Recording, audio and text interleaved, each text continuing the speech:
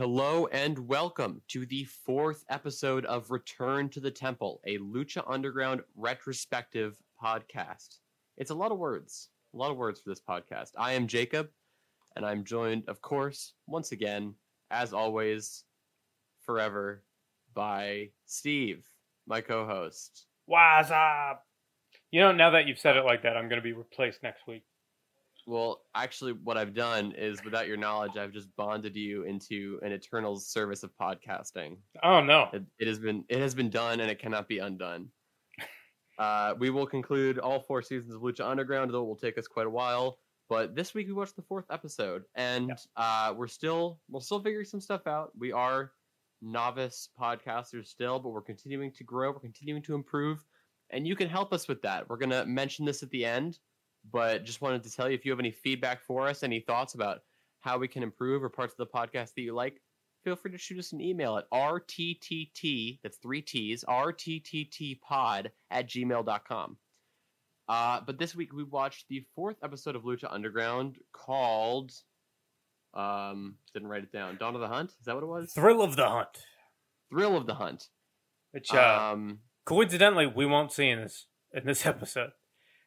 It's an interesting name that is not relevant, but we'll get into all the stuff I gotta say. But before we break down the episode itself, Steve, you want to tell the audience anything fun happened in your life recently? Anything you want to share with the fans? Lucha Legion? To date the episode, me and about everyone else that lives in America went to see Spider-Man No Way Home.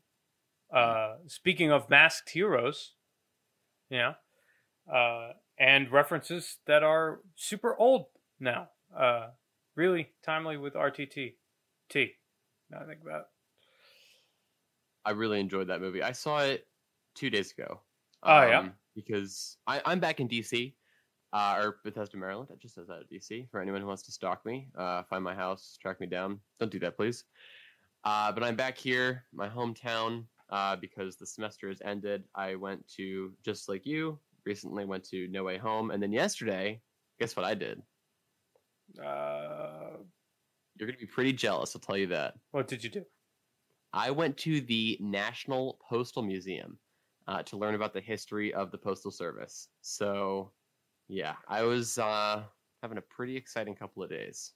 Dude, I have always wanted to go postal. I'm so jealous. All jokes aside, it's a very good museum, very interesting. Yeah. Highly recommend for anyone in the DC area.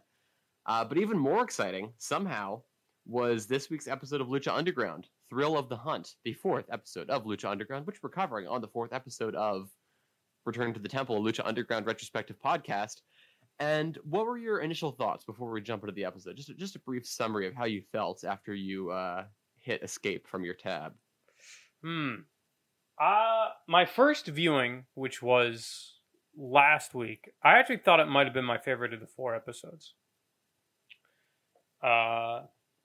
My second viewing, which was just before recording this, a little less so. I'm a little unsure of my feelings overall. So we'll actually have to see how things pan out as we go through step by step here. I have to say, my feelings on the commentary team have continued to sour. Yeah. But I think that the development of the characters and the development of the action is going very well. I would call this generally a stronger episode than what we've seen in the past, but I think the low point of this episode for me is the lowest we've seen so far. And that might be a little bit of a controversial take when we get there. But we will get there. So do we want to jump right into it with how we started off this episode? Let me go back to my notes.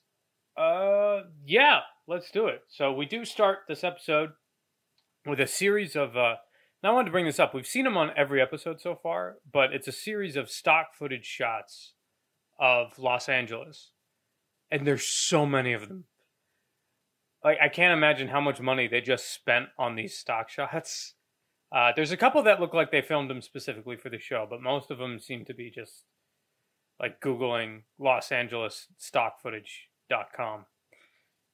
Well, they've got the one cool thing about it is, like, to add to the atmosphere of Lucha Underground is like this underground fight club. Yeah. In a lot of the stock footage, you'll have these like Lucha Underground stickers or Lucha Underground posters kind of like hidden in innocuous locations in the stock footage shots, which I really like. Yeah, it reminds me of like the Foot Clan from like the 1990 Ninja Turtles movie. I don't know if you've seen that. That might be before your time. I'm aware of it. Okay. I just saw Fight Club yesterday. I saw Fight Club last night. So that is my main point of reference for underground fight clubs at the moment. Terrible movie, would not recommend. Yeah. But obligatory question in this episode of Lucha Underground. Obligatory Fight Club question. You're aware it's satire? Yeah. Okay. Yes. I just didn't like the execution of the satire. Okay. We could have a whole Fight Club podcast where I rag on both the satire and also the people who unironically buy into the satire. Yeah. But I think I just think it was a little like, it was much like Matt Stryker in this episode. Actually, it was ego-strokingly over poetic. And we're gonna get into that. That is the perfect transition. So let us get back into it because I have a lot of Matt Stryker criticism this episode. And so we had the stock footage, and then we started out with Melissa Santos in the ring, right? We actually start with the commentary desk. They briefly mention Chavo Guerrero being public enemy number 1. And that leads us right to Sexy Star, who is in the ring. And she does her promo, and it's all Chavo. She's just calling out Chavo the whole time. She calls him a cabron. They don't put that in the subtitles. Cabaldo. Yeah. It's always funny to me. I don't speak Spanish, but I speak enough to pick out like when a word isn't the same as what it is on subtitles. Yeah. So like at one point she says something like, and listen real good. And then the subtitle is like, listen closely. And I'm like, that's not what she said. How dare you? But she seems a lot more natural in like speaking in Spanish. Who would have guessed? Like it's actually a pretty convincing promo. And then like obligatory fuck Sexy Star, but I totally agree with you. I thought this promo was really, really good. Her and then Ivelisse shortly joins her to cut a promo, which we'll also mention. Yeah. But I think both of them were really good in like. I'm going to criticize. I'm sorry, not going to criticize. I'm going to compliment this whole promo contest and then following match a lot. But one of the things that I really liked about the promo specifically was it's clear that they have a very, very good knowledge of how to work the crowd, both from a babyface and heel perspective. I thought it was just like it was basic, but it was extremely well executed. So yeah.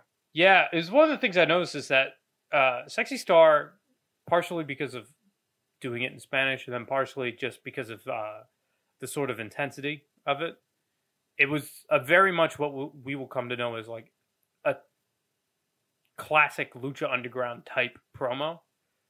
And I mention this because Ivelisse comes down with the most WWE-ass promo I've ever heard in my life.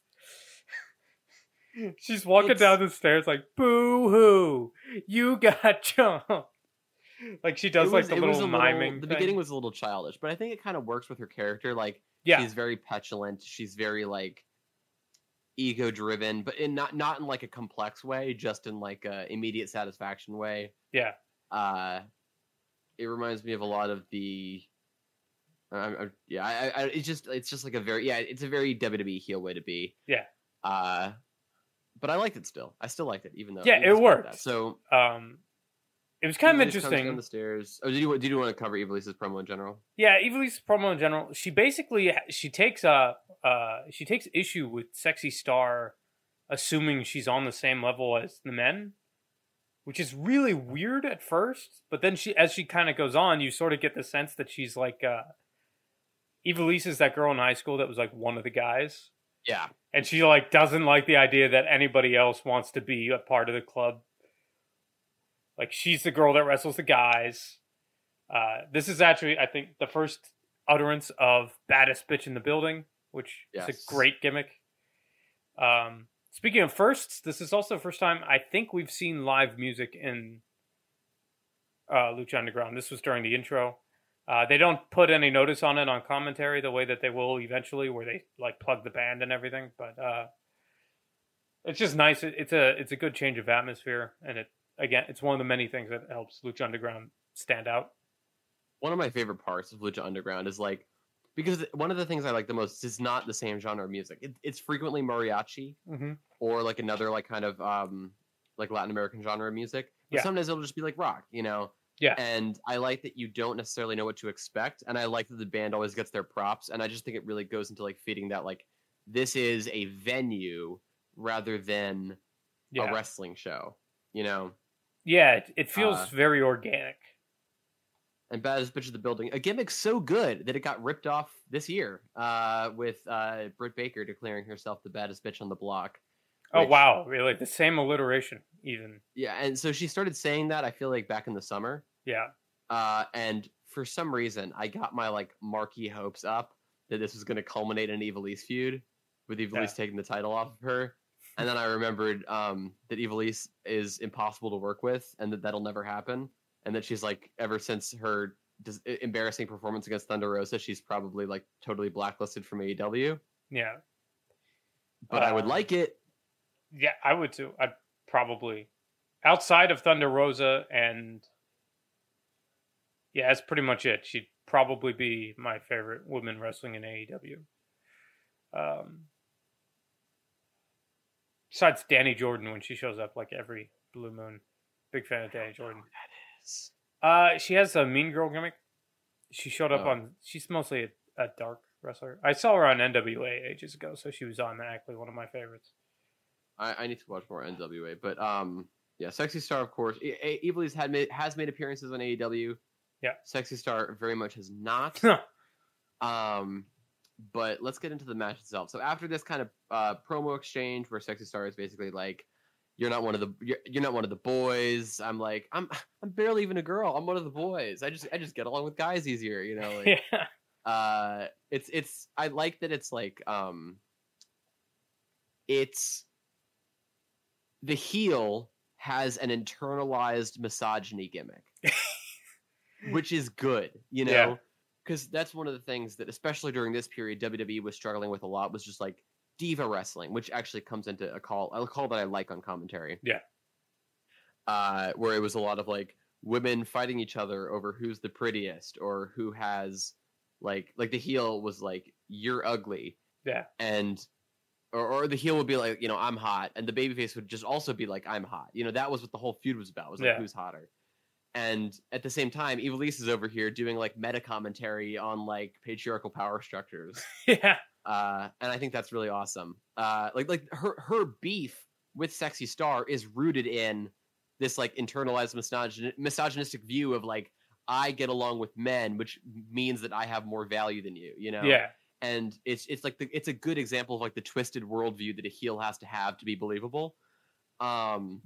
And it just, I think it works really well. Yeah. I don't know if Ivelisse was thinking about it on that level. I hope she was. I'm going to give her the credit of saying that she was.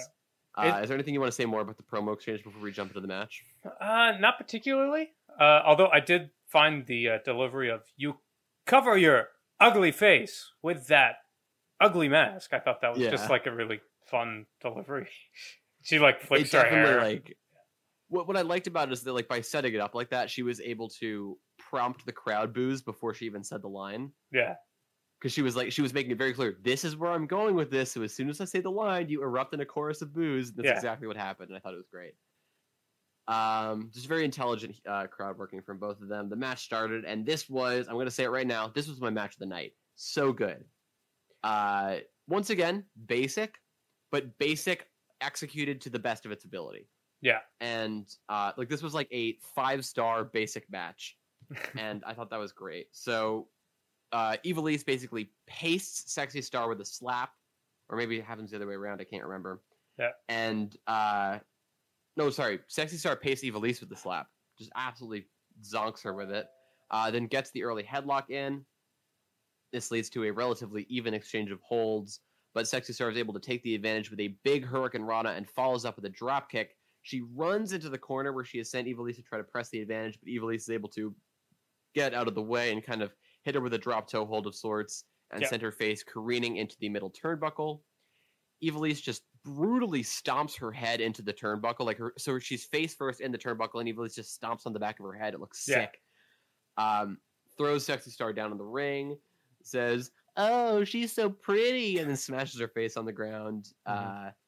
Vampiro brings up his divorce. Yeah. Call of the night. Yeah, that was something. Well, at the beginning of this match, I'll talk about that call. Vampiro says this is anti-diva wrestling, which I really liked, and I agree with. This is wrestlers wrestling. It's not like two divas fighting about who can have the, I don't know, most muscular boyfriend. Yeah, he suffers a little bit of commentator's curse at the very beginning, but we'll get to that after you're done summarizing. We'll have more commentary notes for after the match. I think you can guess for what direction that's going in. Ivelisse fires some powerful kicks into Sexy Star to keep her grounded, and then fish hooks the mask really brutally, which goes into, she was trash talking like the mask specifically at the beginning of the match, and then that comes into the actual psychology of the match, which I like. There's a strike contest between the two of them where they're just forearming the hell out of each other, just boom, boom, boom, boom. Sexy Star hits a big code breaker to break the strike contest. Hits the Dos Amigos. So it gets 2 out of the 3 suplexes. Goes for the pin. Ivelisse kicks out. They both start to recover, and Ivelisse destroys Sexy Star with a huge slap across the face. Gets the guillotine choke and like gets the momentum on it, so that she hooks her up and turns it into a DDT, like a guillotine DDT, and it's awesome. The ref botches the 2 count a little bit on it, so it looks like he counts 3. Because he starts counting the pinfall before Ivelisse actually makes the cover. So his hand does hit the mat 3 times, but only after the first hit does Ivelisse actually get on, make the pin. Yeah, both times I watched that, I got a little confused. I thought that first slap might have just been the sound of him hitting the mat the first time. Just getting down there. But started the count early. But then,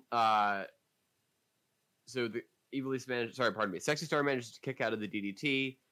They both start to recover, but Sexy Star too quick, gets a great pinning combination, hooks the arm, goes around, pulls on the leg, and rolls her up to get that 1, 2, 3. A fantastic pinning combination. It worked really well. I really, really liked this match. And in fact, before we get into commentary conversation, this contained my Dope Star moment of the night, and that is a new thing for the podcast, which we have been meaning to do since the beginning. But our Dope Star moment of the night, and I'm going to lay out a little bit of legislation for it here, is our favorite moment of the night. However, it must be something that we enjoyed unironically. It must not only be something that we liked, it must be good. So, for example, as much as I might enjoy Matt Stryker doing something really dumb on commentary, that cannot be my Dope Star moment of the night. Dope Star moment of the night has to be something that is of high quality. And so my Dope Star moment of the night was the spot where Ivelisse does the guillotine DDT. That's a good moment. It's a good moment. I totally forgot to pick one ahead of time, so we'll have to. Hopefully, I get one on the way there.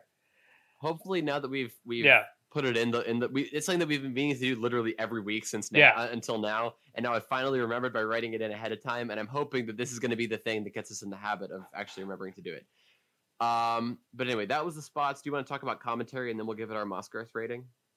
Yeah, absolutely. So commentary, it starts off, it's kind of weird. So overall, I feel like Matt Stryker didn't necessarily lower the weird shit. It feels like he padded around it with normal commentary more. Yes. As opposed to last week where it was just the weird shit. And on this one, there's little stuff where I'm like, okay, good, okay. At the very beginning of the match, I felt a little bad for him because he goes, "This is anti-diva wrestling," and at that point, they're rolling around on the floor, and you're like, "Oh shit!" They're rolling around on the floor, but they're rolling around the floor doing holds. Yeah, well, they're fighting. It's not like holds. But it doesn't. It's not like classic Attitude Era cat fighting, but it is a little catty. Yeah, but I would say it cleans up after that. But the one thing that I'll say before that is they go on to have a very technical match. Yes, but before the match starts, Matt Stryker's like, "We're not going to be calling a lot of wrestling moves. It's going to be a lot of hair pulling and cat fighting." And that's not at all what he totally takes the credit away from this match before it even begins. Yeah, he says it's totally going to be a brawl, literally, I think he does it to correct himself when he sees them hit the ground. And he's like, oh, this is what they're going to do. And then immediately after, like, he sort of compensates and tries to say, like, it's not going to be a lot of wrestling moves, Sexy Star slaps on a side headlock. It's like, man, Stryker just can't win today. Like, every time he says something, they just go in the opposite direction. And he's like, well, fuck. I have 3 Matt Stryker lines highlighted here. All right, go for it. Do we want to do the Vampiro talking about his divorce first, or do we want to focus on Matt Stryker? Yeah, I like that one a lot. That might actually be my dope star moment of the night right off the bat, because that's one of the few bits that has actually made me laugh on this commentary. Because he goes, so Matt Stryker says something like, in your time wrestling, did you ever, mix it up with women and intergender stuff, and Vampiro says, no, that's not for me, man. I was married for 7 years. And Stryker goes, and how did that go? Now, before I hit the punchline, I'd like to say, when you hear that, you kind of clench a little bit because you're like, ooh, that implies domestic violence, Vampiro. Yeah. But Vampiro saves himself because he goes, I did the job, brother. And that's fucking hilarious. And Stryker just goes, don't we all? Yeah, that was really funny. Yeah, it was more of a, I think it was more of a, that definitely implied that it was more of like a philosophical or like emotional difference of opinion rather than physical ones. Yeah. Or doing the job in terms, my first thought was, oh, that must have been a very unfortunate divorce settlement. Yeah. Yeah, it was either that or it's just like the sort of the stereotypical, like, don't marry a crazy woman stories. Yeah, well, my wallet does the job every time. Like I go out on a date night, so I kind of feel its pain. Heyo. Just hit her with a worked DDT every once in a while. It'll be fine. Oh, on my girlfriend? Yeah, I said worked, audience. Yeah, okay. For reference, I said worked. All right. And, well, who knows? That could go over very well. I have no idea. So for the Matt Stryker she just stuff, sells I it. have 3 lines highlighted. All right. She's a worker, brother. She knows what she's doing. Yeah. He makes curious choices, and I have highlighted two lines about those curious choices. So, as you may remember, for frequent listeners of the podcast, last week, Matt Stryker, during the Mil Muertes match, was making a lot of comments about how attractive Katrina was. Yeah. And we agreed that while they were excessive, they were at their core appropriate because her purpose is to be a beautiful woman as a manager. Yeah. However, Ivelisse in this match, while she is very attractive, I'm not disputing that, is presented here as an athlete and doesn't have, like, she isn't in this match like presenting her body. Mm-hmm. She is here wrestling a wrestling match. And as a result, Matt Stryker still chooses to add in all of these comments on Ivelisse being attractive, but has to, like, force them in because that's not, like, what she's doing on purpose. Yeah. So, like, she just, like, hits a move. I think this is when she, like, trips her into the corner and then, like throws her out of the corner, like, throws Sexy Star out of the corner, and she, like, goes to, like, I forget what she goes for. I think, this is when she's going to go, this is before she goes to slam her head into the mat.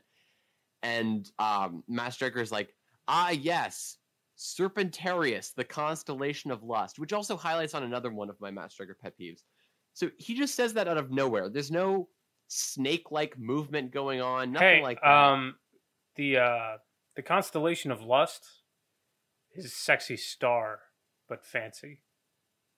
Is that what he's talking about? Yeah, pretty sure. I don't know what that first fucking word was, because it wasn't... I don't know exactly what he meant by that, but that second one is literally just a synonym for Sexy Star. I thought he was saying that Serpentarius is the constellation of lust. Possibly. So either way, what this is like Matt Stryker both being like overly poetic and overly objectifying. Yeah. Like, so that, like, Matt Stryker, I wrote this later, just needs to talk less. He'll just, like, say words. Yeah. And they just, like, just because they occur to him and are like tangentially related to things that are going on. Yeah. But they don't actually help the match in any way. Like the constellation of lust, I was literally thinking about that. I was like, what the hell does that even mean? And I like missed the next spot that happened. Yeah. But that one is a little, it's weird, but it's less offensive. The one that really bothers me is Ivelisse has Sexy Star. She's got the knee in the back and like she's got the rear chin lock on. Yep. And she's like yelling at Sexy Star, and she's like, you stupid bitch, and stuff like that. Yeah. And Matt Striker says, "Oh, some seductive trash talking from Ivelisse." And it's just trash talking. There's nothing seductive about it. If it was a male wrestler, you wouldn't say that. Like, and there's no difference here. Like, this is the same as like if Mr. Cisco was like doing some trash talking. It's the same energy, but for some reason, because it's Ivelisse doing it, becomes seductive trash talk, and that really bothers me. Yeah, that was a weird call. I thought you were gonna mention the fish hooking thing where he says, "Is that kind of hot?" It's like that one was like that one was just so off base that I didn't even know where to go with that. You feel free to talk about that one if you'd like. I just thought it was like Stryker is getting a better handle on like what is weird to think is hot and what isn't. Because last week he said that about something like that is 100% meant to be titillizing. Yeah. And then this week he actually did something that was weird and then delivered a line about asking if it was weird. So that's fair enough. Can you imagine if this came out in 2021, he'd just be doing a bunch of like memes? Like he would just be like, "I'd let her step on me, vamp." Like... Oh no! Oh my god! He would definitely call it Katrina, like I don't know how to pronounce her name from the Resident Evil game. Yeah. He would be like, "Oh, certainly the lady Dimitrescu, I think, from I don't know. I haven't actually played the game. Yeah.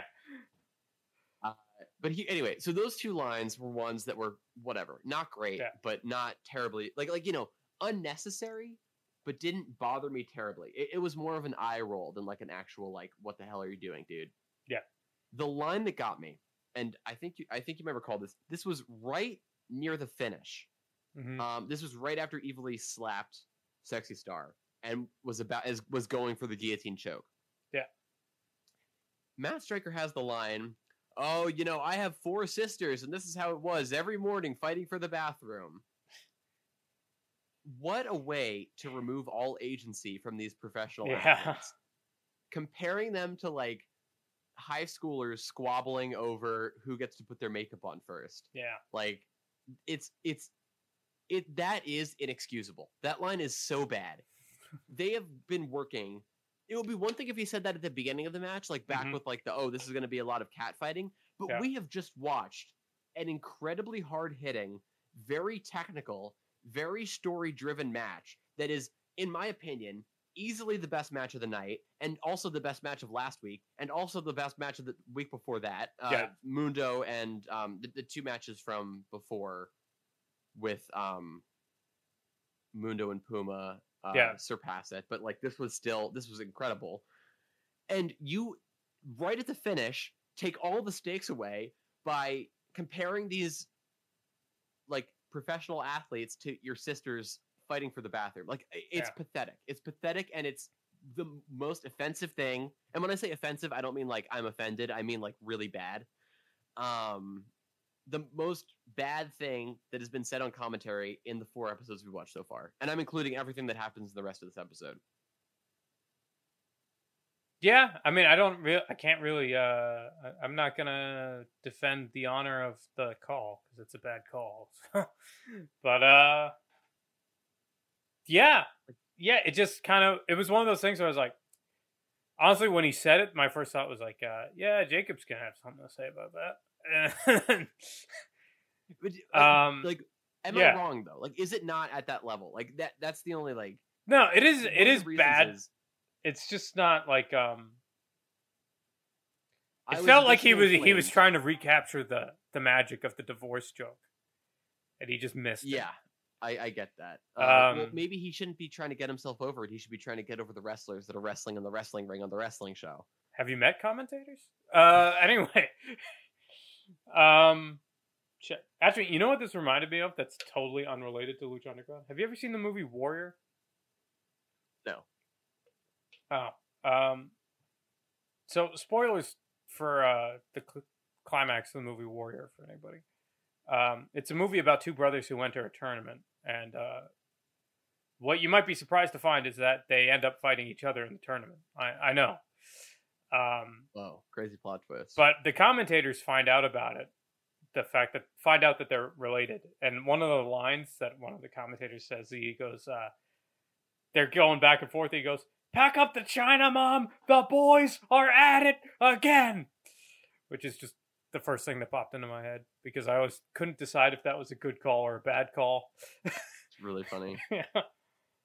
It's just siblings and fighting. Commentators getting themselves over is one thing. Yeah. I do commentary. Yeah. Sometimes I try to get myself over. Yeah. But I never do it. Yeah. Never. At the expense of the match. I might say a funny line, but it has to be, or what I think is a funny line, because I'm not very funny, but I try my best. During like an early moment in a match, or during a lull in a match, not during the finishing sequence, and not something that buries the wrestlers that are wrestling. You know, like it's not only incompetent, it's embarrassing. He should be embarrassed. And I will have to say, so you did point out my additional sensitivity. One thing that has helped with that is I have been watching this episode and the last one with my girlfriend, and you know, having her perspective there has helped me clock some of the misogyny that I wasn't picking up on my first watch. Yeah. And she had a very visceral reaction to that line because she had been loving this match. She has watched some AEW with me, and she is very disappointed with their women's division because she wants to see good women's wrestling. And this match was like eye-opening for her. This was like this is maybe her favorite wrestling match she's ever seen because these two women were given so much agency and so much time in this match. And then to have Matt Striker like suck all the importance out of it right at the end was like really, really disappointing for her. And it really bummed her out and definitely impacted her enjoyment for the rest of the show. And so I'm thinking about it not only from my perspective, but like they're trying to advertise to an untapped audience of female wrestling fans that are feeling alienated from WWE because of the way that the product is at this time. Yeah. And they're totally failing because of Matt Striker. Or I would assume they're totally failing on doing that because of Matt Striker's like rampant misogyny during these matches. Yeah. I mean, like I said, you're right. It's just I don't really know what to add because it's mostly the same shit, right? It's like Matt Striker gets horny, Matt Striker says weird shit, and usually the female members of the roster suffer for it. I promise to everyone that I'm not going to talk about this anymore for this episode. That was all the Matt Striker. That was the Matt Striker misogyny hour. Yeah. Matt Striker misogyny corner. Yeah. I only have one more note on this match. Please. And that is completely random. Did you notice Ivelisse's tape? Ivelisse's what? Tape. Oh, on her chest and her shoulder? Yeah. Yes. All I have noted is it's the most invisible athletic tape I've ever seen in my life. Yeah. Yeah, I've never... I didn't catch it on my first watch, but I caught it on this time around. I was like, oh, what is that? Yeah, it's... Almost every time you see tape in wrestling, it's like as bright as possible. And this one actually looked like she was trying to hide it. Which is either because she was really trying to hide it, or it's good psychology because you would try to hide it. But we jump from there. Like it was more like it looked like a bandage rather than like muscle tape. You know, like it looked like she had like gotten a cut or something. Yeah. Oh, and another thing we should mention, considering that these two women have the reputation they have, it's cool that they had a really good, solid match together. 100%. Ivelisse was calling this match, by the way. Oh, I didn't I don't catch that. Pick up on that. No. Which I think satiated both of their egos. Yeah. So Sexy Star got over, but Ivelisse got to call it. Yeah, that makes sense. So it was. I think that's what you need if you're gonna have Ivelisse and Sexy Star have a match. Yeah, send that to Tony. But we go from there to a legendary debut of... Mascaras. Mascaras. Good point. I like that you say it more accurately than I do. Try my best. Taking that Duolingo Spanish. 52-day streak, baby. Yeah.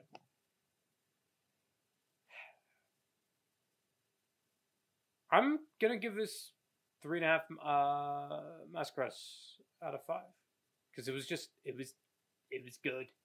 It did its This thing. really hit the spot for me. Yeah. I get where you're coming from, and that's fair. I'm gonna give it 4.5. 4.5. That's I really like this match.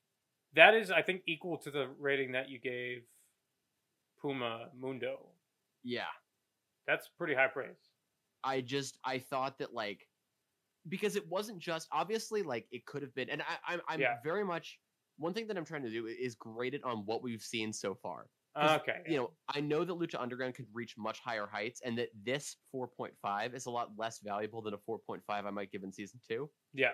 But grading on the curve that what we've seen so far, this match was, while it was basic, everything was sharp, every move was committed to. They weren't going through the motions, as I'm going to have a problem with later. Yeah. They were having a full wrestling match where it was athlete versus athlete, you know, person versus person. They were putting it all out there, and I loved it. I bought into all of it. Great. 4.5 stars. 4.5 mascaras. Yeah, I thought it was real good. I think one of the things that's helping it scores-wise is that if there's an element that's been missing a little bit from Lucha Underground so far, it's a consistent story through matches. Mm-hmm. I feel like probably like 6 out of 10 of them or 7 out of 10 of them so far have been mostly just either all spot or all story, right? Where it's either something like Puma Mundo or it's something like Huertas, Ricky Mandel.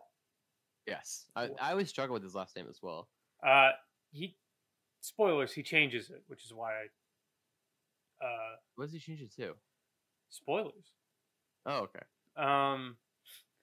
Which is why I delayed on it for a little bit. But yeah, where it seems to so far be almost always like, let's do a bunch of shit, which we're going to see 2 examples of coming up, or let's do a whole bunch of character stuff. And this one seemed to balance it a little bit more. Further on the character side, I think. I could have used like one really good holy shit moment, for lack of a better term. I feel the same way. So that's why. So my feeling was for the Puma Mundo match. It was really, really good for that and for the story, but it didn't have that snap that I wanted. Yeah. Like some of the moves just lacked a little bit of dynamism. This had that, but it didn't have that whoa moment. And so that was the half masquerade that I deducted from each of those matches. But because of that, because everything else was there, I felt like it was fair to give it the same rating. Yeah, it makes sense. I'm not gonna like take your masquerade rating to the board or anything. Oh yeah, you're not gonna have the Lucha Legion dispute it. Yeah, no. Maybe we should do that at some point. We'll set up like a straw poll or something. Let's do the next segment now. But I really, really enjoyed all of that. I'm hoping that, so we have not yet hit your dope star moment of the night, which I am very excited for. Let's talk about what happened next. So we get to the what I stated before, the infamous Lucha Underground bathroom, where more important things happen than in any other bathroom on the planet Earth that isn't in Washington, D.C. The bathroom is to... That's funny. Yeah. The bathroom is to Lucha Underground as the parking lot is to NXT. Yeah, it's pretty... That's a very good analogy. I don't know what the NXT 2.0 parking lot is like. Maybe they put up some safety rails or something.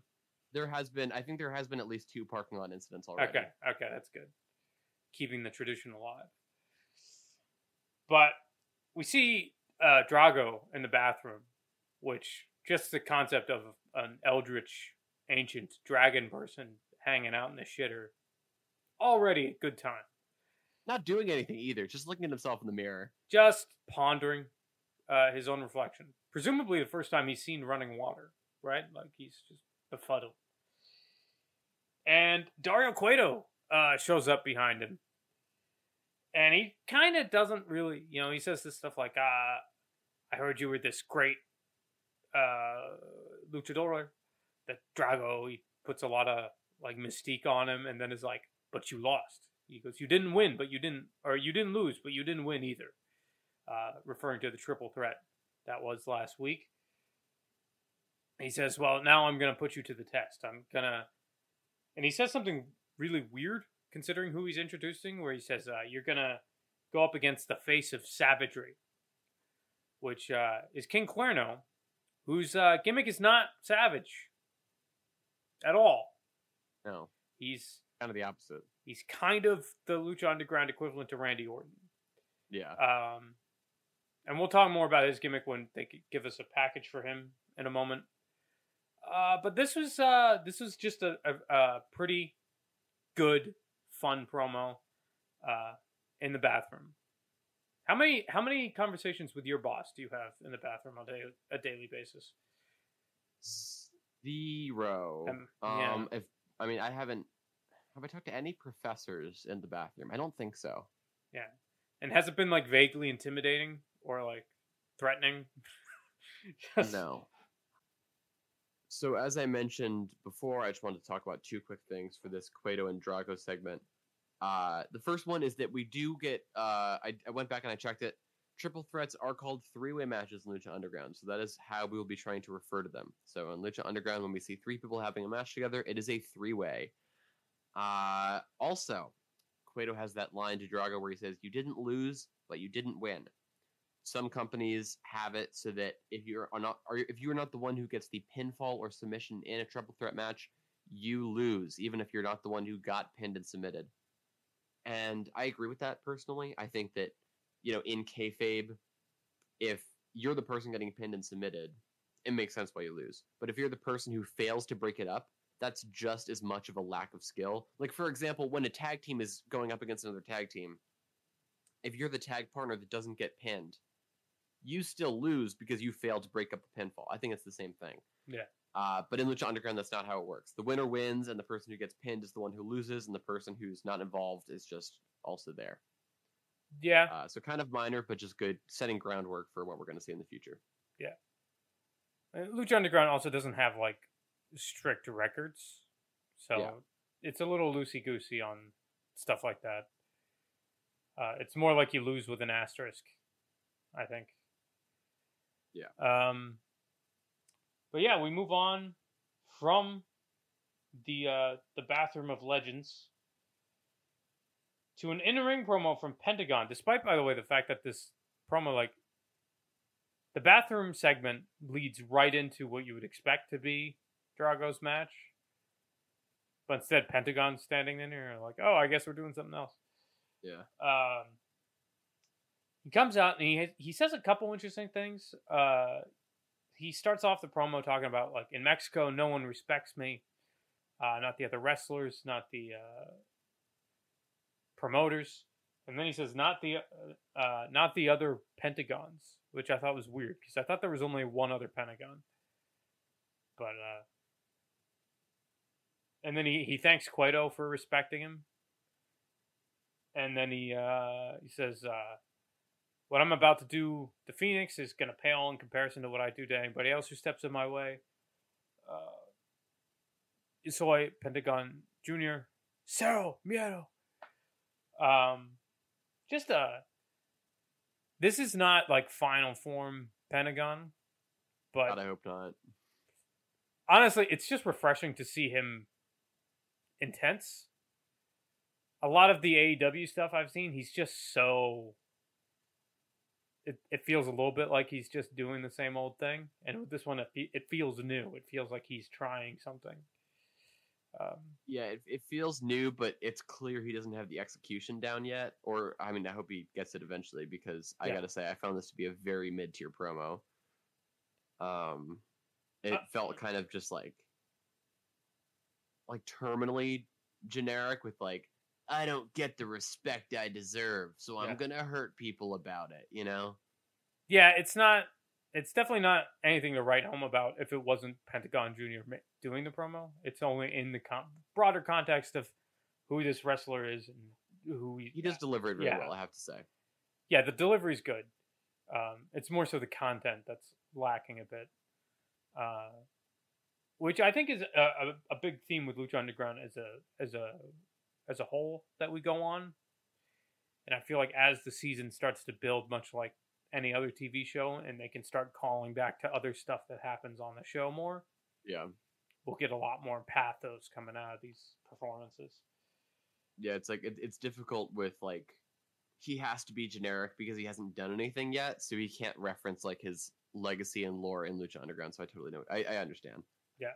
But we have Fenix makes his entrance after that promo concludes, and I hope you're happy because you have poisoned me forever on Fenix's theme because now I cannot unhear how much it sounds like Believer. Yeah, it changes once you hear like the bass line come in because it's just the drums that are the same. But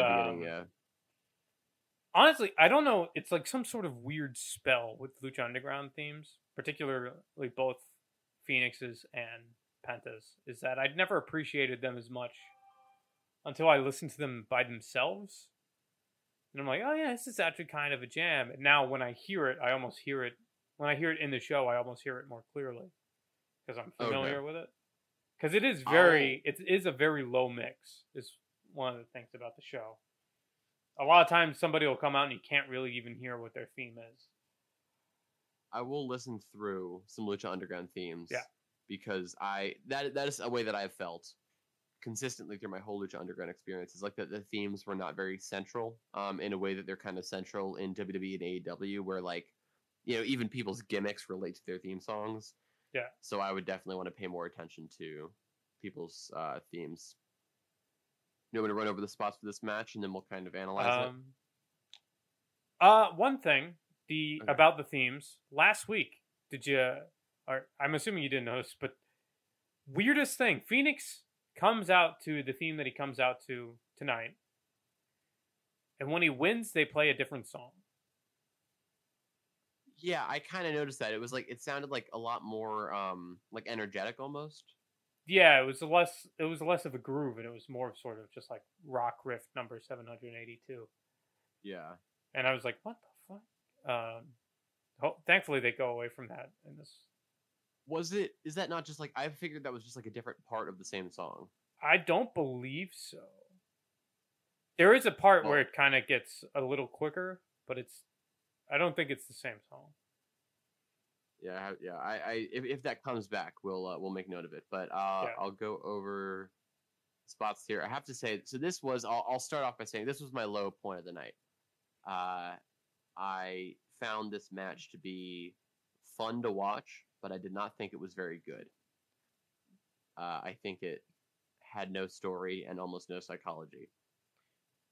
Except at the very, very beginning. Yeah, I was a smidge, considering who's in it, I was a smidge disappointed with it. That was part of it for me too. You know, if I didn't hold Fenix especially and also Penta in such high regard, I wouldn't feel this way. I guess the thing that also let me go over the spots first, and then I'll analyze it more fully. Yeah, go for it. But so we have some just like quick hold exchanges at the beginning. Penta is able to get the advantage with a big gut kick. They kind of exchange pinning combinations. Fenix is able to roll up Penta, and then Penta does the same, but they're both able to kick out. After a similar kind of sequence of exchanges, Fenix is able to get a standing moonsault. I have a note here that I'm going to bring up at the end, so let me just separate this from everything else so I remember. Oh yes, great crazy spots in this match. A springboard leg drop from Fenix, so just he gets a huge amount of height and just comes down right on his ass, and it looks incredibly painful for him. Yeah, but it's super impressive. Penta hits this incredible super kick that Fenix is a full flip when he takes. Fenix is able to recover later and hits a double springboard drop kick, so bounces from one rope to the next to deliver a big missile drop kick right to the head of Penta, sends him to the outside and hits a corkscrew tope over the top rope. They brawl on the outside for a little bit, send it back inside, and Penta's able to hit a rebound Starjammer in the corner, which I really like. Just came over. That is one thing that I'll always like. Is Penta Starjammers are like perfect. They're impactful. They're solid. They don't have one thing that really irks me when people do a backstabber or a star jammer, whatever you want to call it, Yeah. is when they do the big flip bump after it. So like you come down with the knees and the person like pops up and does like a full 360 and then splats on the ground. I like when it's like a solid, takes the wind out of you. Like when you hit that move, they're limp. Yeah, I like that a lot. It feels more penetrating than concussive. Yeah. Yeah. Penta obliges the cutter again, so Fenix goes for that rebound handspring cutter, leaps up in the air. Penta obliges by leaping forward head first to receive it, which I did not like. Penta hits that big Michinoku driver, big Quinn driver, right on the back of the neck. Fenix regains his momentum after a little bit, starts coming off the ropes, but Penta cuts him off with a sling blade. Yeah. Penta then goes, hits that awesome wheelbarrow sunset facebuster, which he now does as a combo move with Fenix when they're tagging together. But this is the solo version, and it looks really good. Penta goes to the top rope. This is undoubtedly my spot of the night. Fenix leaps like 7 feet in the air to catch Penta with an enziguri. It's incredible. The camera angle doesn't do it justice, but this is like a ridiculous height that he manages to get to. And so Penta is stunned to the top rope, which allows Fenix to hit the top rope Spanish fly to get a big victory. And I was too cruel with this match. I'm going to add a half massacre now. So I felt that this suffered from intense spot monkey syndrome. They really just, it felt super rehearsed. There felt like there was no story. Someone would hit a big move. Like, what was the big example of this? Penta hits the backstabber, gets a near fall off of it, and they're back on their feet at the same time. Yeah. Which is why Fenix is immediately able to hit that cutter. Like, it just felt like everyone popped up immediately from moves, and it was like the top rope Spanish fly happened, and it was like, oh, I guess that's enough, because nothing else. It wasn't like a progression of like we're starting out with 1 counts, then moving into 2 counts, and then it's like 2.99. It was just 2 counts, 2 counts, 2 counts. Match is over. Yeah, this felt like so similar to last week's triple threat, where it felt like, okay, just go out and do a match. But I think this was almost like the exact same match. The only difference being was that there was nobody to roll to the outside and like sell the offense. So instead of somebody new coming in and doing another spot, they would just get up and do another spot as if it was a fresh guy. It meant that no one was selling. Yeah. I did want to take a note of Pentagon's. A lot of the strikes and a lot of them like what I would call like the connective tissue of the match. They're like tapping each other. They're being very floaty. I felt if you look at at the beginning when they're doing that like little like the thing that really stuck out to me is like Fenix does this kick that gets quote deflected by Penta, but there's no force behind it. He's just putting his leg out there for Penta to like push on it. Yeah. And that was like the reason why this match stuck out so harshly to me. Was because I know what they're capable of. Like Fenix now is he has matured so much in terms of like the dynamism that he puts on his individual moves, not just the athleticism that he's able to put in the entirety of his matches. It felt like Fenix was like, oh, this is the part where I kick. This is the part where I do this move. And he was just doing the moves as opposed to really like putting all the force into every single move. It's something that I got a lot from the previous match that I didn't get from this one. Yeah. And that was my big problem with it. The one that I think was probably my favorite individual move of the night was Pentagon's, as Matt Stryker calls it again, Tanahashi. His sling blade. There's 4 or 5 guys that really like sling blades. There's Tanahashi. Finn Balor hits it. Seth Rollins hits it. Pentagon hits it. There's probably a few others. I just don't watch enough current stuff to know. Pentagon is the only guy I feel like who hits it, and it feels like he's driving the guy down when he does it. Like he's trying to pull their head off. It's great. Yeah, he puts like it's one of those. It's a weird thing. I don't know how it comes off as more forceful, but it just does. And it feels like a real, like, hurtful move instead of... Like, when I see, like, Finn Balor or Seth Rollins do it, I'm like, oh, they're doing the thing. But when Pentagon does it, it looks like a super kick or a lariat or just sort of anything devastating and quick. When I see, I think the answer to this question, in my opinion, is when I see Finn Balor or Seth Rollins do it, it feels like they're doing it to like cut off momentum. Yeah. Like the guy is coming off and they use this move to stop that person from moving and put them down. Pentagon uses it like less defensively, I guess. He uses it like, I'm doing the move to you. It's not a response to you running at me. It's me using this as offense to drive you into the mat and to pull your head off your shoulders. Yeah. And I think that the intention behind it is what differentiates it as looking much more impactful. Yeah, it is. It's the opposite of the rebound lariat, where the rebound lariat, when you like intend to do it on purpose, looks like shit, and when you try to work it like as a response, it looks pretty good sometimes.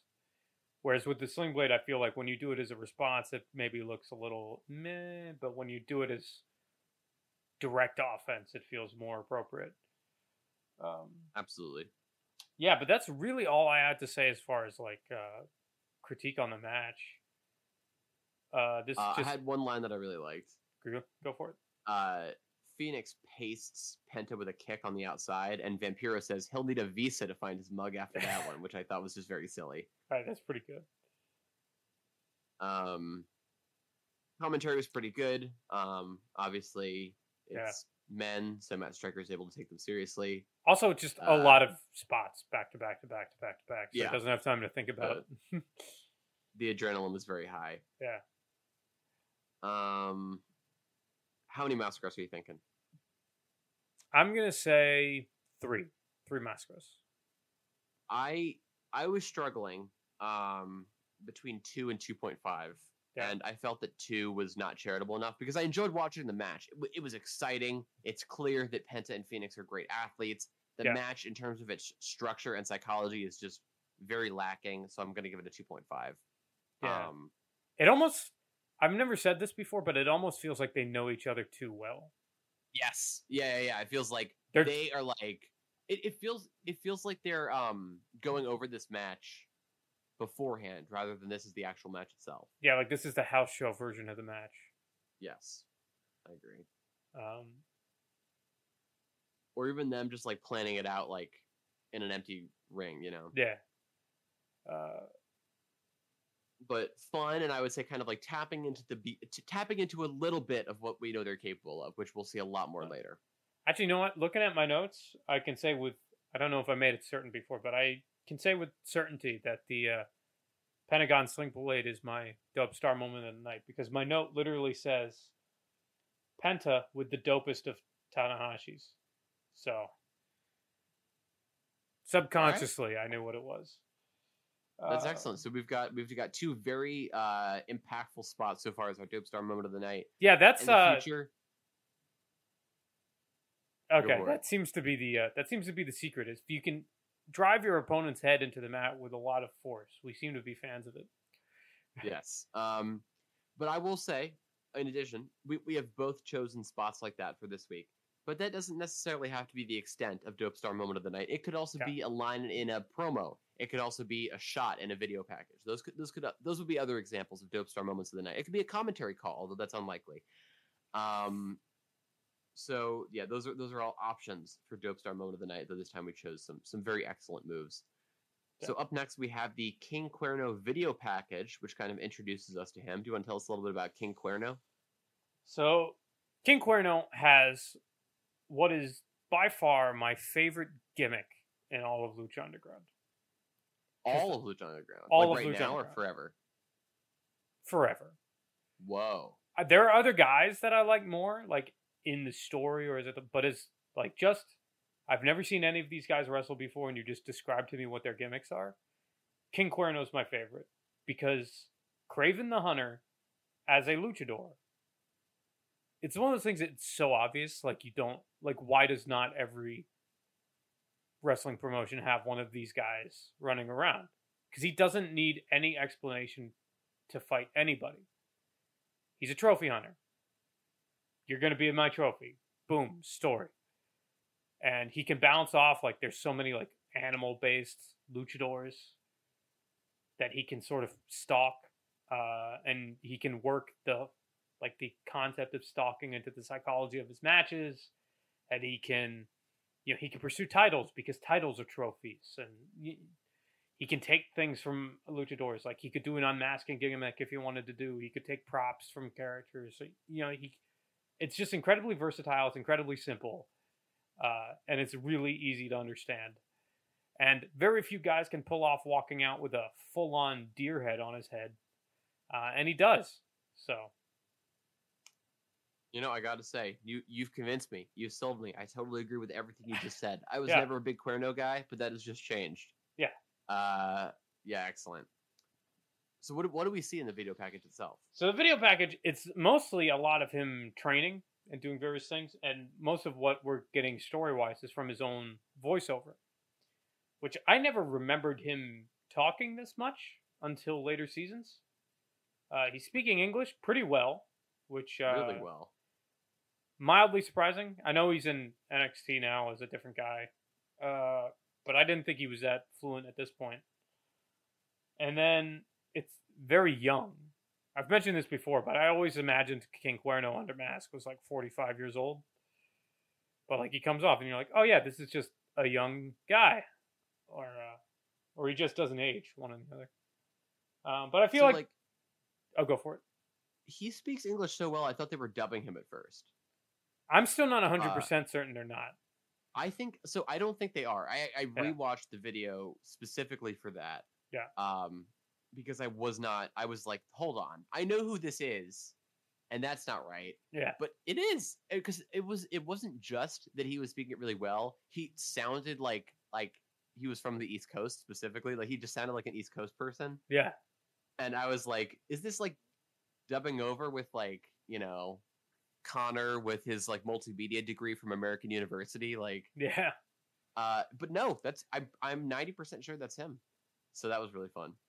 Yeah. I feel the entire promo can be summarized with basically the last line, which is also a really good way to write a promo, where he says, you call me a predator, I call you prey.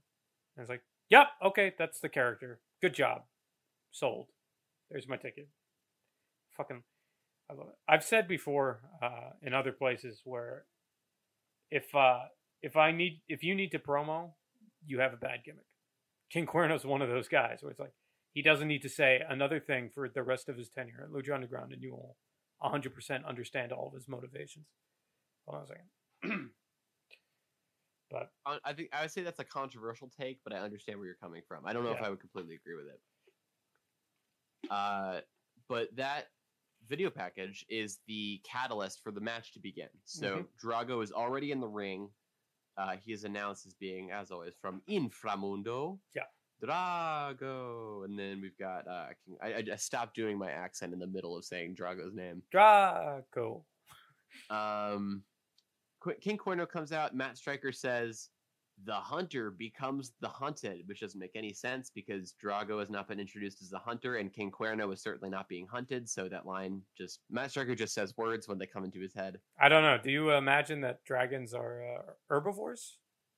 I mean, he hasn't been presented as a true dragon or as a hunter. Homie came out with wings and a black tongue. He's been presented as a dragon. That's true, but we haven't had any real exploration of him as a character. We've only seen him as a good wrestler. It's just a fun dumb line that I was like, what are you doing, Matt Striker? But he does a good job during this match. Yeah. As does Vampiro. Pretty solid match. Pretty solid card for both of them. But anyway, Cuerno is yoked up. He's big, especially compared to Drago. This was a great choice of opponent. Because Drago is the smallest of the wrestlers, aside from Masquerita, that we've seen so far. Yeah. Which, of course, doesn't impact his ability in any way. He's exceptional. Probably, if you were to rank my favorite, luchadors at this point in Lucha Underground, it would be Drago at number 1, then Fenix, then Penta. And that stays consistent for a while. Yeah. And then Fenix eventually crosses over. But... a short king. He's very, very fast. And he's just very visually impressive because it just highlights how thickly muscled Cuerno is. Yeah. Cuerno, not a huge guy, but very, very solid build, and it's great. So at the early stages of the match, Drago is overwhelming Cuerno with his speed, and there is great storytelling in this match, and we will get on to that. So, basically, over the course of this match, Drago starts out by having the advantage, but Cuerno, as like a hunter, learns from his prey as the match goes on. Yeah. So Drago goes for a Hurricane Rana, but he is not able to generate enough power to take Cuerno off his feet. So Cuerno just like basically no-sells it and stands still, and Drago is sent sprawling. It's really great. I love that. He then kind of like walks around confidently, but gets absolutely zonked with an enziguri. And then he fires back up. Big lariat takes Drago's head off his shoulders. Matt Striker says, "There's something seductive about the hunt, watching and tracking the prey," which leads me to believe, based on the number of times the word seductive has been used in this match, or over the course of this show, that Matt Striker had seductive on his like word of the day toilet paper or something. Yeah. Or he just doesn't really know what it means. He's just guessing. He's just excited. He learned a new word and he's excited about it. And I have had something very similar. I've had similar stuff happen where I just like learn a word and I'm like, yes, that is good. And I'd use it far too much in a single day. Yeah.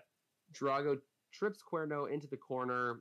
Cuerno goes for a lariat, but Drago's able to kick it away. He gets a head scissors takedown. He goes for another head scissors, but Cuerno, learning from his opponent, is able to catch him in midair and turn it into a gourd buster.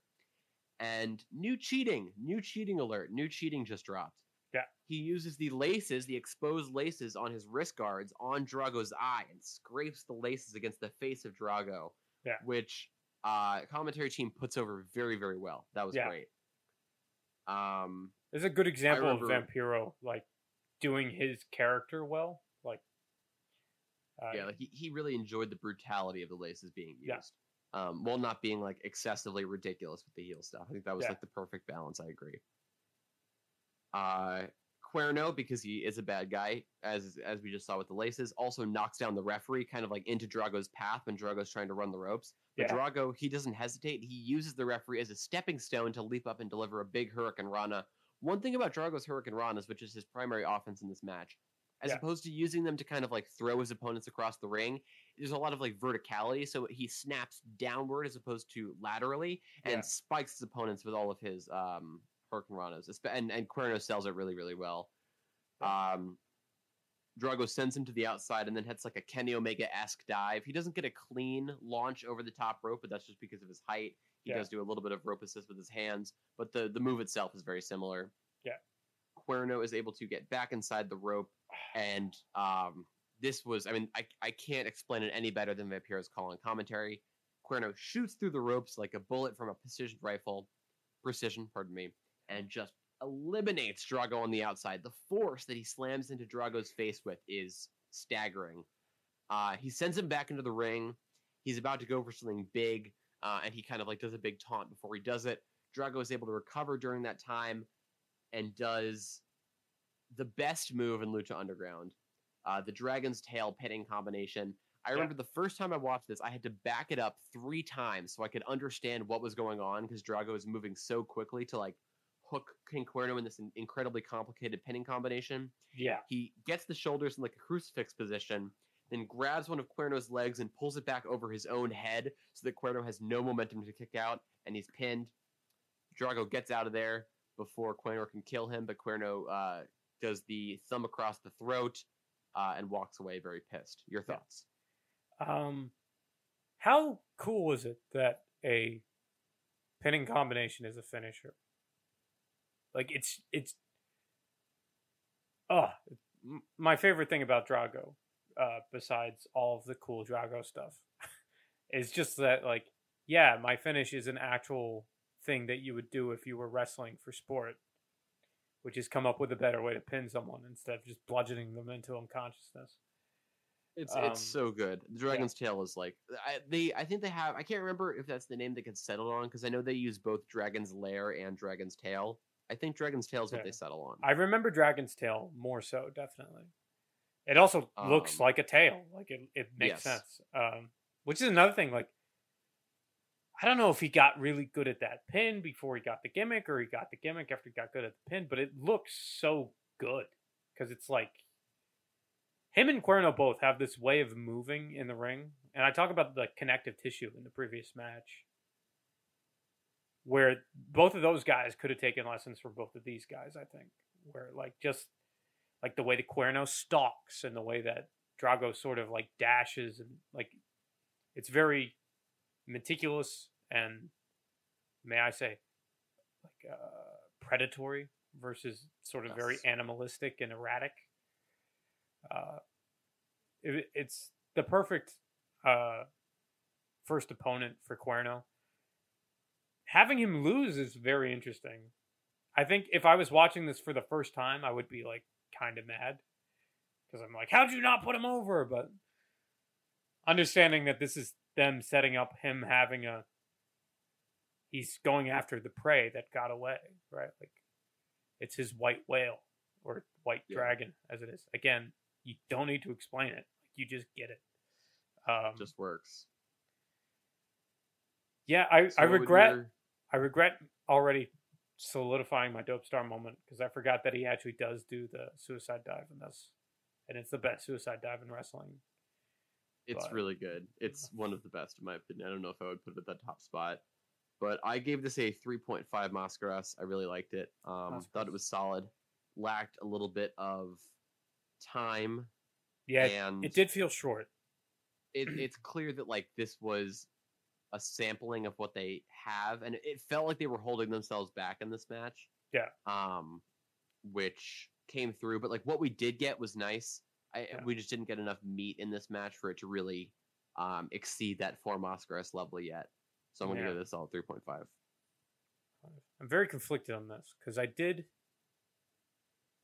I enjoyed it more than the Ivelisse Sexy Star match, I think. But it just didn't have that chunkiness to it, right? It didn't feel like a full meal. Yeah. So I'll probably also give it a 3.5 Mascaras. Wait, so what did you give the opening match? Did you also 3.5? Okay. 3.5. So I'm putting him on even territory. Which really says a lot about that. That opening match when I watched it through the first time kind of blew me away. I was like, wow. Yeah. Also, we got 4 matches tonight, which is pretty good for an episode of Lucha Underground. It's busy. Kept me busy, that's for sure. Yeah. But I was happy about it. Which makes sense because it was a very segment and promo heavy episode last week. Yeah, setting up a lot for this week. Should we jump into what happens next? Yes. We get a very brief segment with Conan talking to Prince Puma, as he's doing knee raises in a dip station. And he's kind of saying what we've sort of heard from him before, where he's talking about not trusting Johnny Mundo, and he doesn't want Puma to get involved in all that business. He says at one point, he goes, I don't care if Cortez Castro or Mr. Cisco or the whole locker room comes out. You stay out of it. And a little piece of comedic gold. He goes, are you even listening right now? And Puma just kind of like shrugs at him, like not really. Furthering that sort of like, I'm gonna hang out with the cool kids, Dad. Like he's smoking behind the dumpster or something. And then this was less egregious, but I feel like it kind of fell into the trap that we've had so far of like the Prince Puma stuff just being really repetitive. It's been good, but it's been just like treading over the same ground over and over again. Yeah. This one, because of how it plays out specifically, I think is. Yeah, that's why I said that this one's less egregious. Yeah, better than last two, because the last two were just Puma's good. Puma is great. Yeah. Look at his abs. And they are great abs. They're great abs. They're not Johnny Mundo's abs, though. Best abs in the biz. Outside of Tony Nese, who unfortunately never shows up as in Lucha Underground. Boo. My Long Island boy. All right, so, and then the way that segment wraps up, Conan basically just says, maybe you can't focus while you're working out, and just walks out. It's just an odd note to leave it on. But then we jump right from there to our main event of this evening. And do you want to break it down for us? I absolutely will. So Big Rick is already in the ring. He is introduced by Melissa Santos. His theme song plays. Small note. So his theme song starts out different, but then as it progresses, it becomes clear that he and Cuerno have the same bass line in their theme. Yeah. Which I thought was cool because references their connection with the money. Johnny Mundo comes out, poses big. Match starts slow. They both kind of have their guard up, which is kind of interesting considering that Johnny Mundo was like, "I'm gonna put some violence on Big Rick," and he just kind of like hits him with some kicks to the leg at first. Yeah. But not like very intense ones. I mean, it's still good. It's a good wrestling match, but it doesn't really align with the story they were telling before. Mundo manages to get a headlock in, but Big Rick escapes, shoots him off the ropes, and flattens him with a huge shoulder tackle. Mundo starts really creatively avoiding Rick's offense, like sliding through his legs and like flipping out of the way on the apron. It's very cool.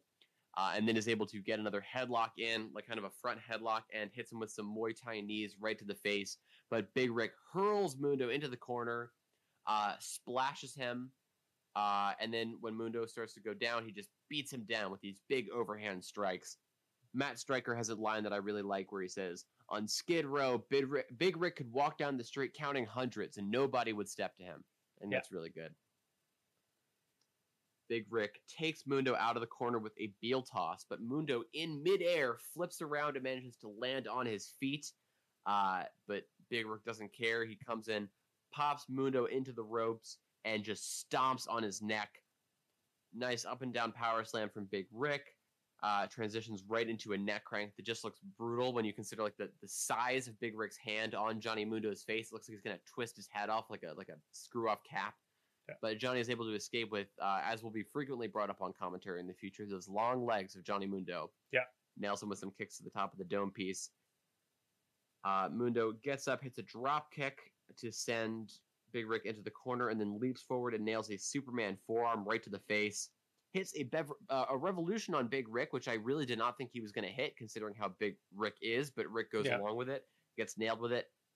Which is the first time that Big Rick has left his feet in this match, which I thought was an interesting note that was highlighted on commentary. I thought that was great storytelling when you're talking about a big man in a match. Rick manages to kick out, though, and he goes for that Uranagi that he used when he first showed up.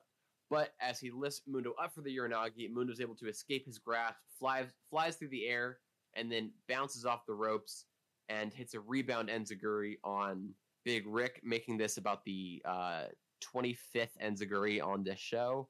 Lucha Underground is a very enziguri-heavy wrestling show. We have our first new thing, which I don't know if this repeats itself, but we have a mid-match segment, which I'm going to cover just because of how short it is, where we see Puma in the locker room.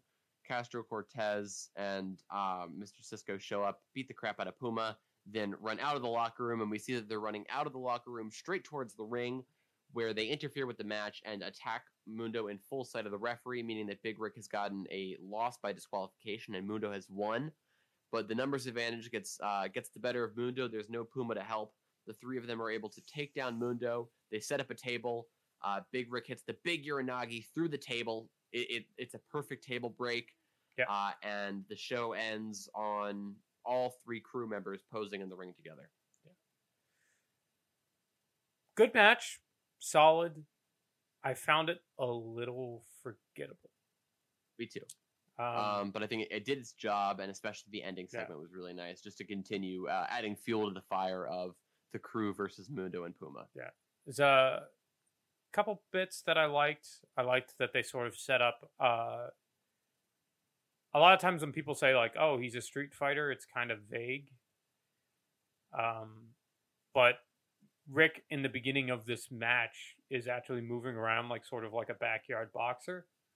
They mentioned Kimbo Slice and somebody else who I can't remember who they come. Matt Stryker made a call. Yeah, and Vampiro complimented him on it. And then I like Johnny Mundo hitting leg kicks. I feel like leg kicks should be utilized more as like effective offense in a wrestling match than they are. Yeah. You're an MMA guy, right? You like MMA? Yeah. Okay. You also see like Rick actually like sells it a little bit. He like shakes his leg off. I've always had a kind of an issue with the sentiment that like anytime anybody has like a personal feud that they shouldn't do wrestling, that they should just like start out with a brawl. Because I'm like, it's not what happens in real life. And it's, why would me being mad make me want to fight worse? You know? Presuming I'm not saying that. I'm not saying fight worse. Not you in that, particular. Like, it's a very common judgment on matches where it's like, this is supposed to be a blood feud and they're doing holds. It's like, yes, because that's how you wrestle a match. Like, but yeah. Other than that, I thought it was pretty solid. I want to clarify. I wouldn't have minded if Mundo got in there right away and like started with the holds. My thing about that is like, I think when you have that emotional driver like that blood feud, that to me means that the wrestler should start like getting in there right away, whether it's with punches or holds or something. Yeah. But Mundo was really like keeping his distance. Yeah. I might have even started out with like Mundo attacking Rick before the bell, like coming in to do his entrance and then like springboarding off the rope and getting in with something, you know? Yeah. I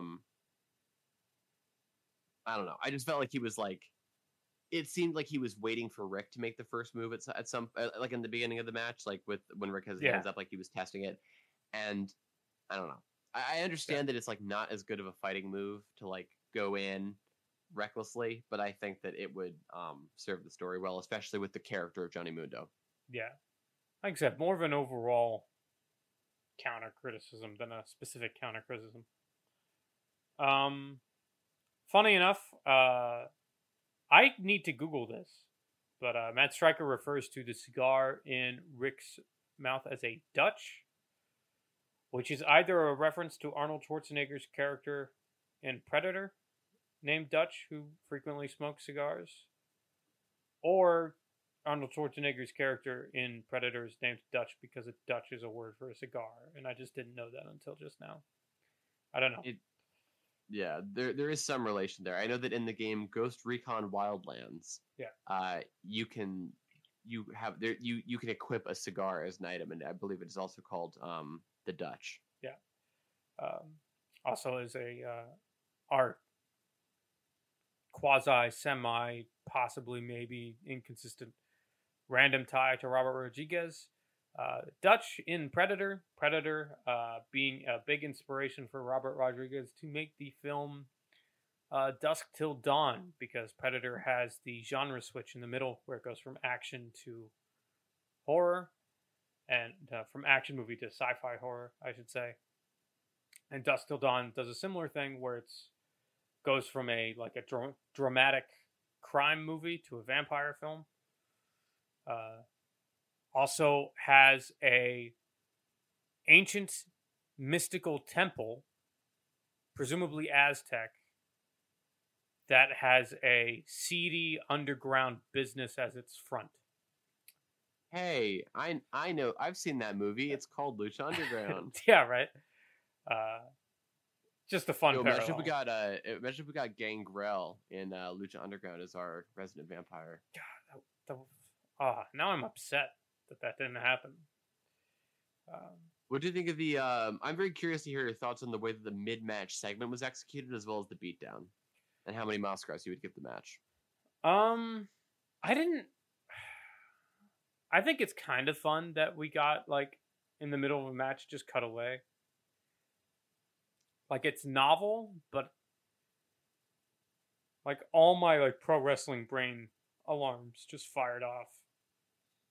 I was like, this shouldn't have happened. What are we missing? Yeah. I felt similarly, but then, I think that I'm willing to make that sacrifice for the way that Lucha Underground is presented. And I didn't feel like it harmed the match at all. It was happening during a lull. Yeah, so it happened during the right part of the match. And I think we could still hear the crowd noise. So we didn't hear any, like, we still had like the same, like, kind of like dull, there wasn't any like spikes of excitement. So even from like an audio perspective, it didn't seem like we were missing anything, And it was It was fast and it played directly into the match. Like if this was like if it just cut to Dario Cueto having a meeting with Conan or something, that would have been like, hey guys, what the fuck? But this was fine. I thought it was curious that they did the setup promo the setup segment with Conan and Puma, where he's trying to dissuade him from interrupting or interfering. And it presents this choice to Puma. Do I interfere or do I listen to my mentor? And then he never gets to make the choice. I have a conspiracy theory about that. Okay. I think that Conan gave the crew the go-ahead to beat up Puma because I think Conan could tell that Puma wasn't listening to him, and he said, teach him a lesson about, like, listen, I'll let you get this free shot on my boy just to teach him why it's bad to interfere with other people's affairs. Very interesting. That's a very Vampiro opinion of Conan. It's true, but I think that he's doing it, like, in his mind, I think he's doing it for the right reasons. Yeah, it's tough love. Because he's, like, given him, like, Puma has put himself out there.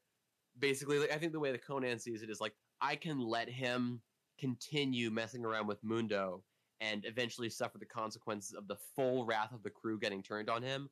Yeah. Or I can let them get their just desserts now and teach Puma a lesson about why getting involved in other people's business is only detrimental in the long term. Yeah. But that is my theory. I don't remember if that gets confirmed or not, but I personally believe in that. And honestly, I think he's justified. Puma was sticking his nose where it doesn't belong. Yeah. It doesn't get him any benefits. Not going to get him any title shots. Not going to make any friends. There's nothing wrong with supporting your friend. Like, on the outside after their match, but you can't get involved. You can't do stuff like that. Yeah. In Puma's defense, we are also speaking with the benefit of hindsight. That's true. Yeah. Which happens later than I thought it did. I thought we would have been well on our way towards that by now.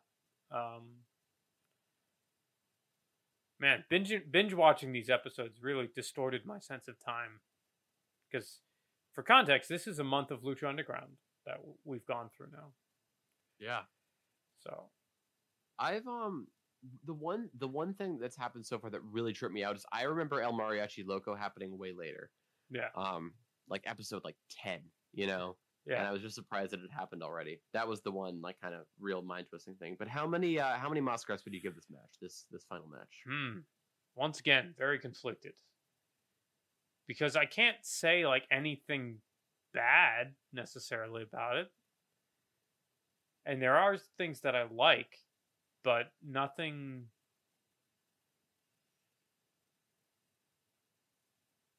really caught me like it did with the other stuff. So I'm going to give this 3 Mascaras. I'm also going to give it 3 Mascaras. I felt exactly the same way. And that brings my overall rating for the show to a 3.5. 3.5. I'm going to give this 3.75 Mascaras because there was no bad match, right? At least in my opinion. I know you didn't care. You rated the Lucha Brothers match pretty low. Yeah, I was less harsh on it than you were. Yeah, it was just for me. It really felt like this is. But you did also go super high. I remember loving that match when I didn't know anything about wrestling. Yeah, it's a great match for the Marks. Yeah. All right, ladies and gentlemen, that is it for this episode of Return to the Temple. I have been Steve. He has been Jacob. If you want to follow along as we journey through this great Lucha Underground adventure together, you can always buy or rent these episodes individually or by the season on Amazon. And here is where you can find us on social media. Our Twitter is Return Podcast. Our Instagram is Return to the Temple, and our email address where you can email us is RTTT, that's 3 T's, folks, rtttpod@gmail.com. We hope to see you in the next episode to continue the wild Lucha action. See you later.